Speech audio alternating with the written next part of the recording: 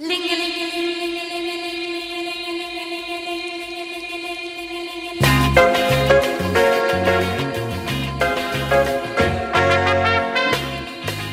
yes, you Stanford.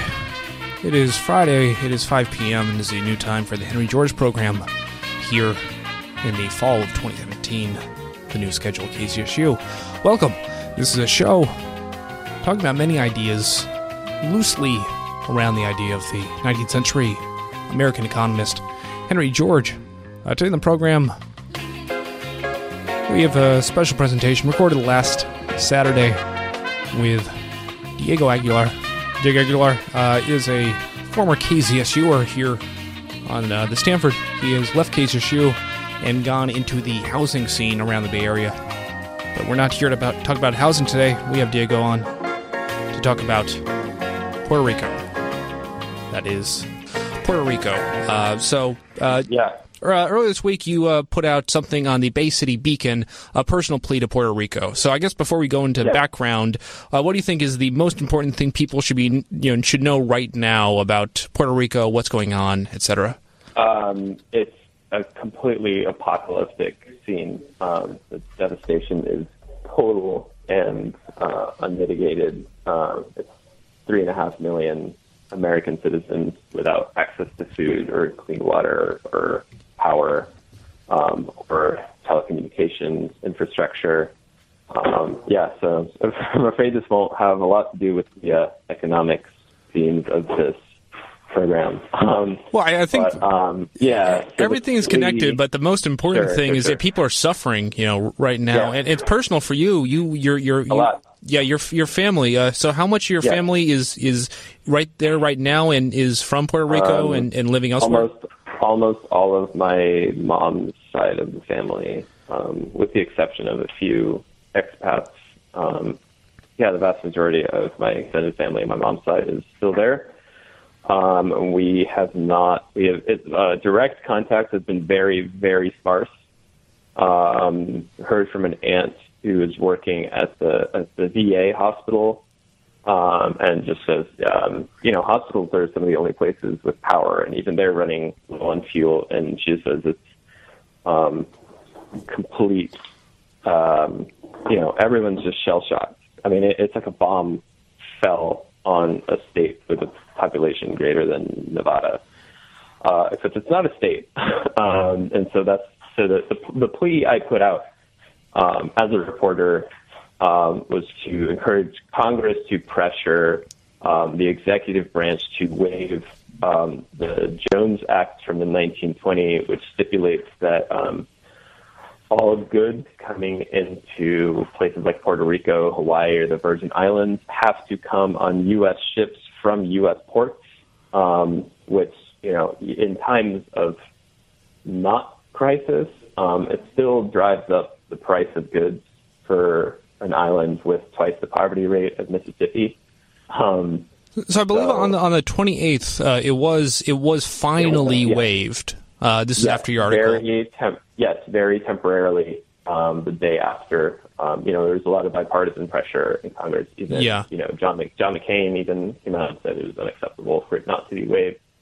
It was amazing. The blowback is, because we were talking about the Jones Act several months ago, and that was the first I heard of it back in July, and it blew my mind that there's a 1920 law which just makes everything worse to increase the profits of the U.S. shipping industry, and it's just one of those insane privileges that stays on because of very special interest. It's in, we'll keep it going.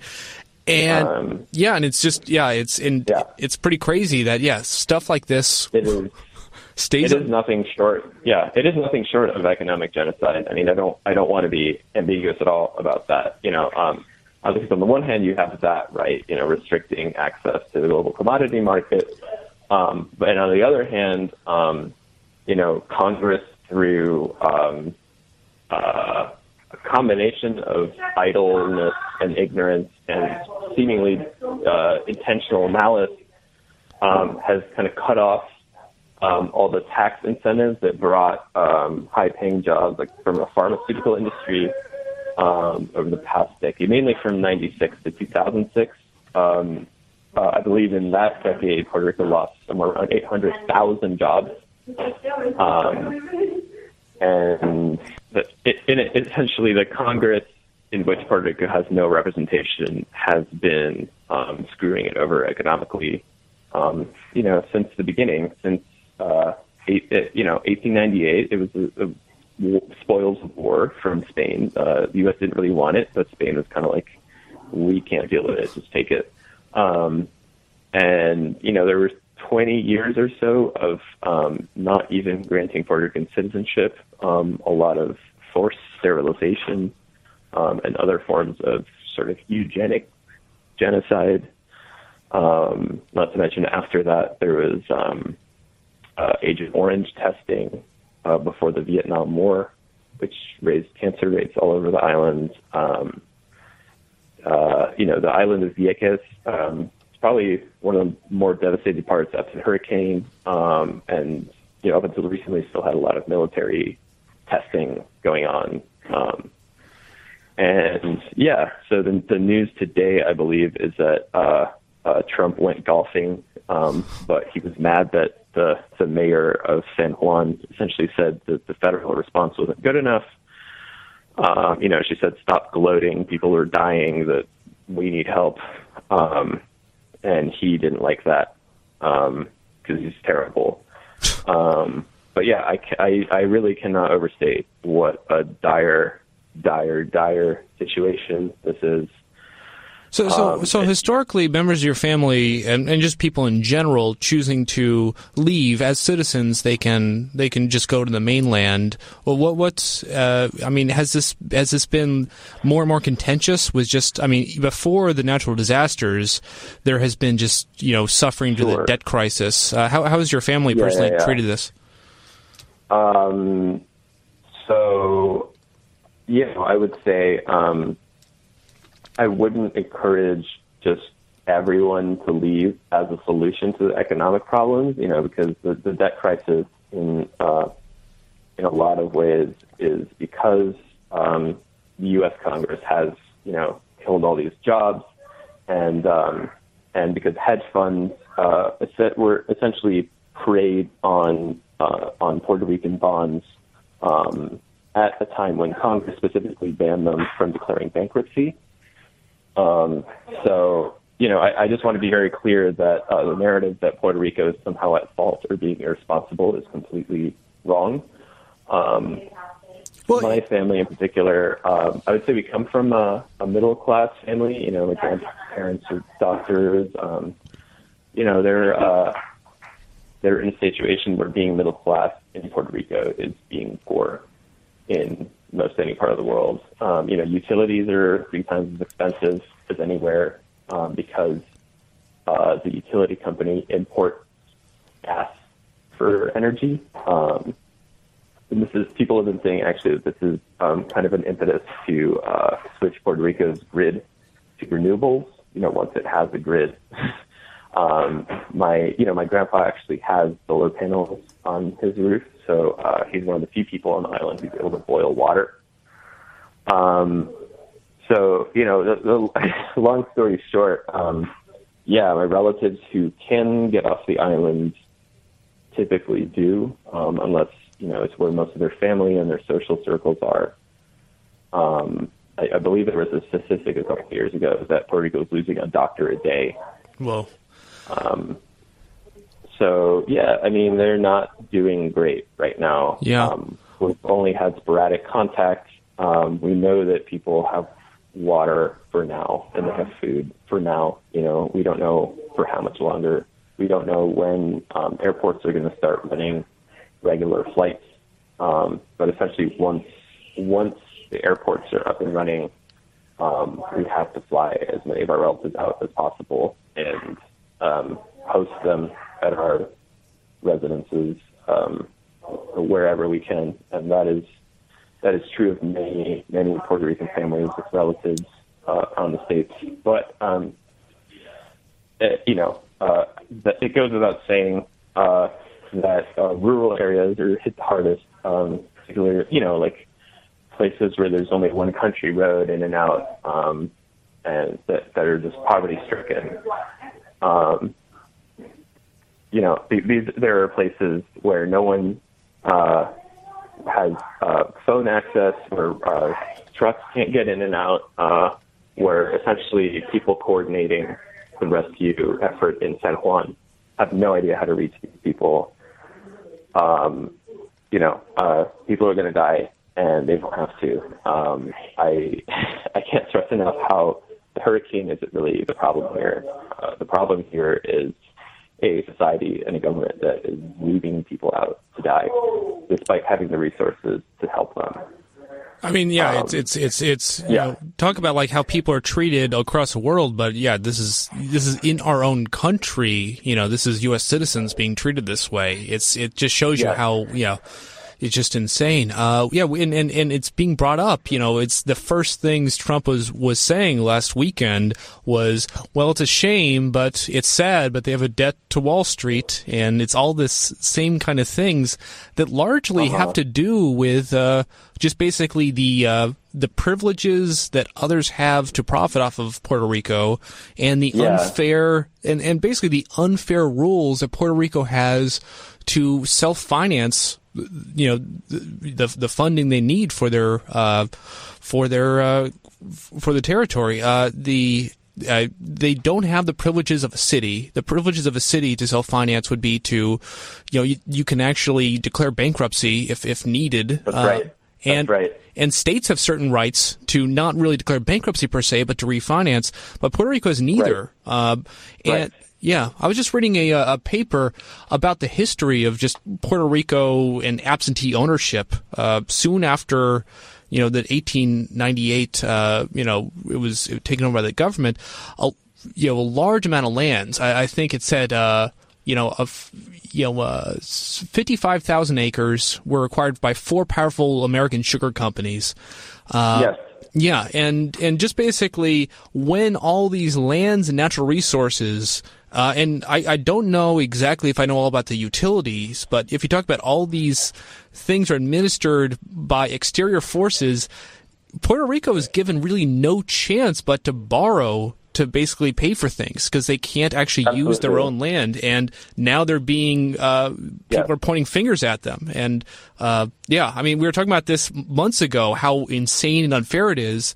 And times were normal then, and compared to now, it's unbelievably tragic. I mean, I hate to kind of sound like a Republican here, but all it really takes is a bureaucrat in Washington forgetting to sign on the dotted line, and Puerto Rico's agriculture gets decimated. There are a lot of farms laying fallow. I mean, I have relatives who grow coffee. And things are not great for them, but it escapes my mind right now what exactly the regulations are that are strangling agriculture.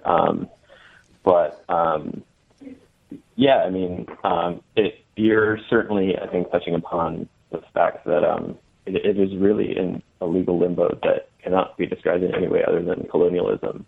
It is a colony. U.S. territory, sure, call it what you will, but it really gets the short end of the stick in any sort of economic deal, and it has no say in anything, really. Half the country doesn't know that they're citizens. I think I heard that this week. Yeah, that's right. Yeah, I mean, because we weren't until 1920, I believe. I was going to say, now that our society seems to be headed back to the 20s, it's no surprise that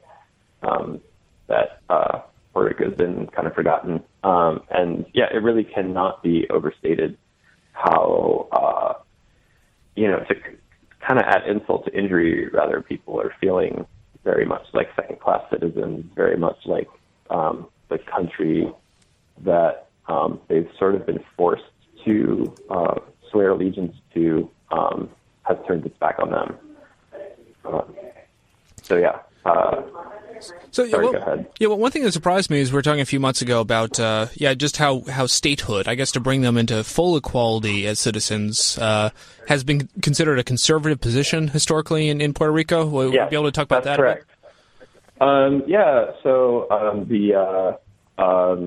The political split sort of is statists and I don't know if there's a word for it, but essentially moderates who are okay with the status quo, and then kind of a very, very fringe, mostly left liberal leaning portion that wants independence. And yeah, the reason I think statehood has mostly been a conservative position is because, like I said, the country has totally turned its back on Puerto Rico, and there's nothing new, right? So why would you want to be part of a country that historically doesn't care about you, right? Historically, yeah, people who want statehood, they want to fly a flag with a star for them. They want to vote. They want to vote Republican for like family values sort of issues. Yeah, it's very much not. It's not something Nader or even Al Gore voters would have been into like less than 10 years ago. And yeah, the governor now, he kind of came out of the statist party out there. So, yeah, I mean, I don't really know where that stands now, right? I mean, this is very much an apocalypse in a literal sense, an economic sense, but also a political sense where I think you're going to see a lot of realignment going on. I mean, my cousins are all, liberal, pseudo-atheists like me who, they're for abortion, they're for gay marriage, they're for legalization of marijuana, but they might support statehood if that gets them to it faster. Historically, those are not the reasons to support statehood. Yeah, I mean, the Puerto Rico, they still have to pay into federal programs, but they get less benefits and things like, Medicare and Medicaid historically, and now, they're definitely getting screwed over as far as, the federal aid that they absolutely need. Absolutely, yeah. I would say, the biggest argument for independence is just that because it's so far-fetched now, especially now, because, if 3.5 million people, you did get 2 senators, you get a voting member of Congress, electoral votes, mostly, it's a lot of brown people. It's a lot of people who don't speak English, like my grandmother. The majority of Congress now is probably not going to be into that. The other argument for independence, of course, which is rarely spoken of, would be, power over its own fiat currency, which, again, wouldn't make sense unless it had its own power grid, and power over its own, agricultural industry. And, up until this hurricane, there was even an effort to bring high-tech jobs to San Juan. But yeah, it's going to take months until the place isn't in just in total crisis mode, right? Yeah, and when there's people standing in line for like 7 hours to get food and fuel, so. Yeah, and when the disaster mitigates, the question is, will it be in a good position to?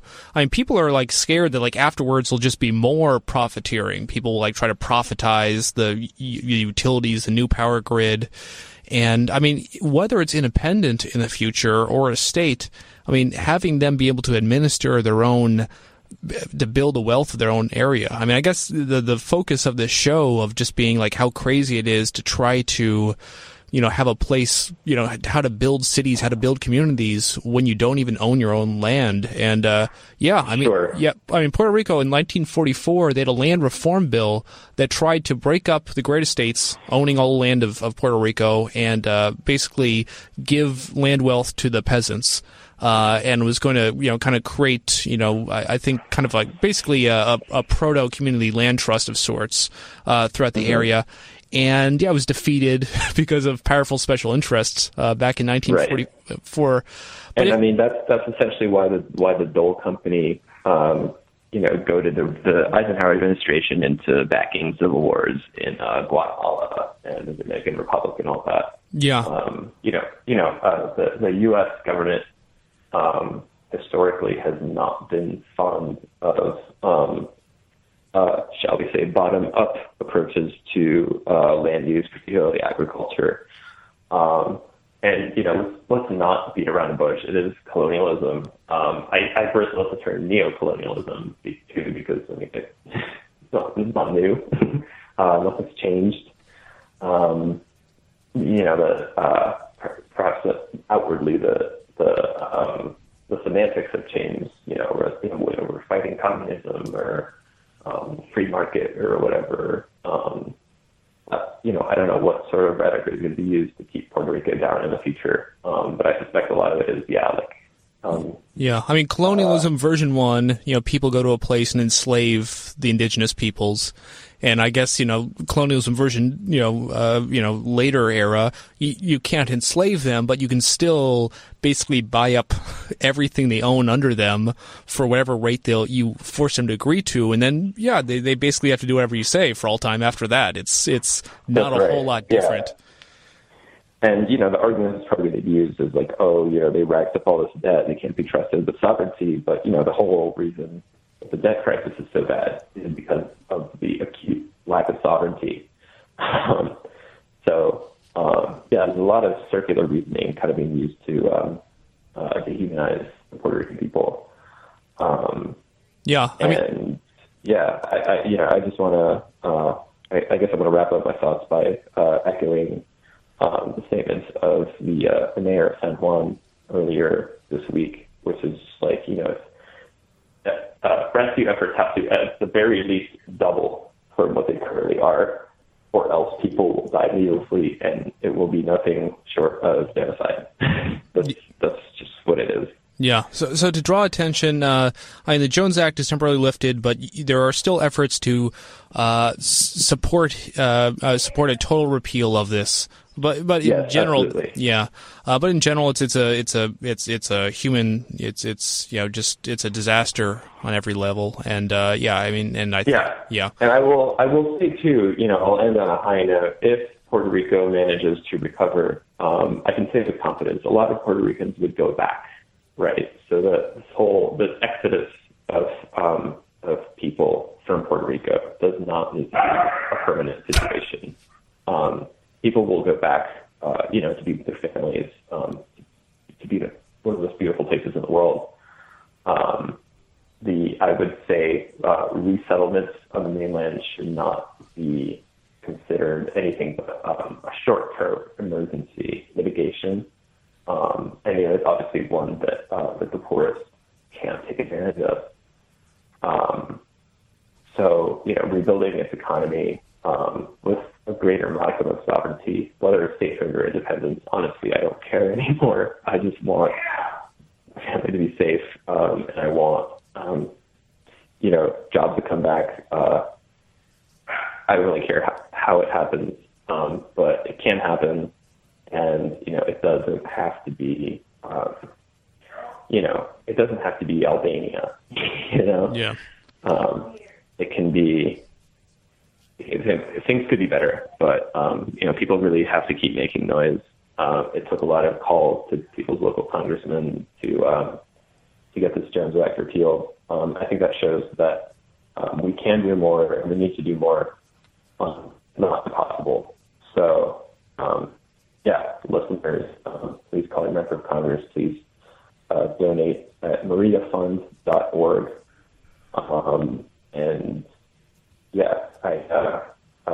If you're rich, please follow the lead of Ricky Martin, Mark Anthony, Pitbull, Eddie Yankee, and J-Lo, and donate a few million, because it's barely the beginning.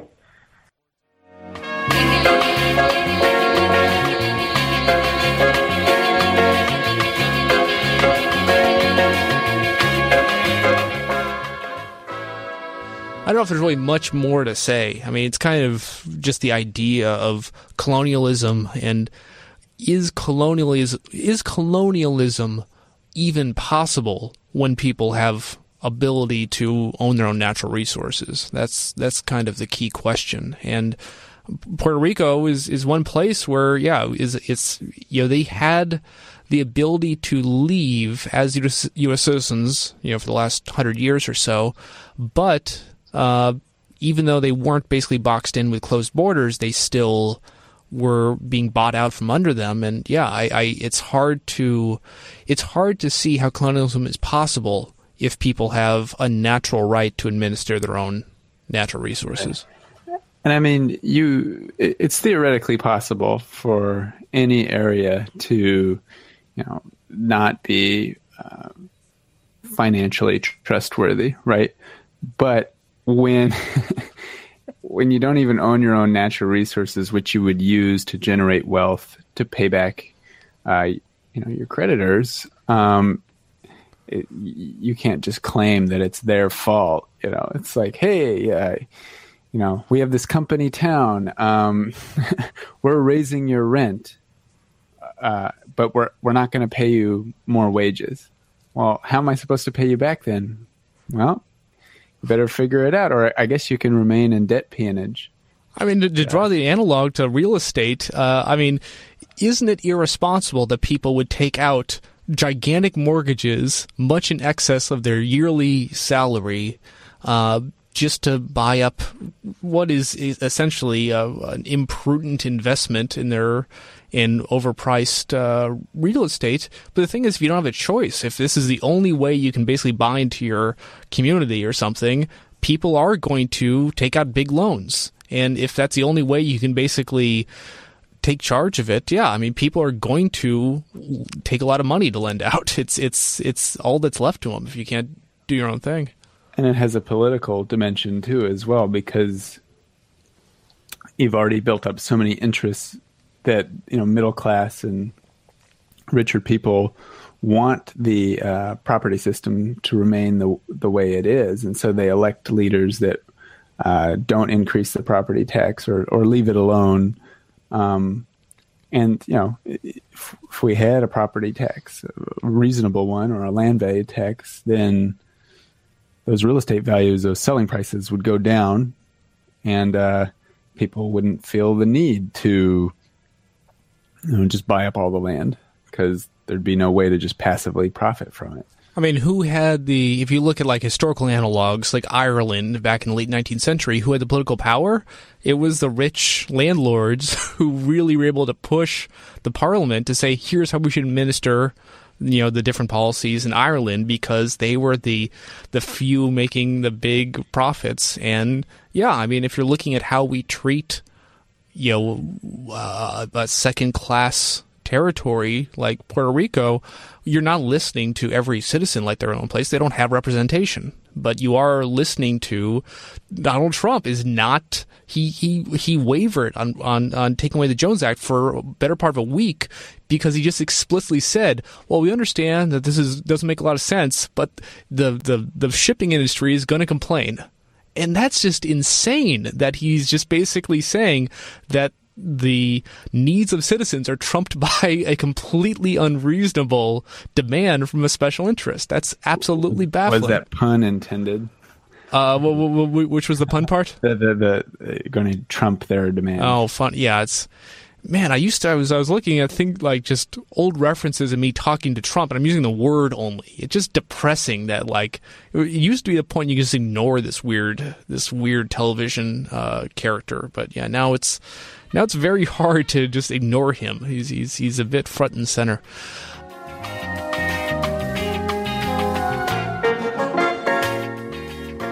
That was a brief conversation between myself and co-host Jacob Schwartz-Lucas after speaking to Diego Aguilar about the situation in Puerto Rico, his personal involvement, and a discussion about the history of the policy of Puerto Rico, finance structures, the debt crisis, and just basically, the fairness of its policies.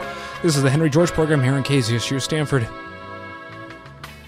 I was just noting, just ran across an interesting document. It's a document from the Congress of the United States in 1900. on the industrial and other conditions of the island of Puerto Rico. And they're speaking about at that point, the Secretary of Finance was Dr. Cayetano Colli Toste, who was a prominent citizen and also in the government before the United States took over. And he, in fact, implemented the land value tax to some degree in Puerto Rico. This is a quote from the goings-on of the Congress. The chairman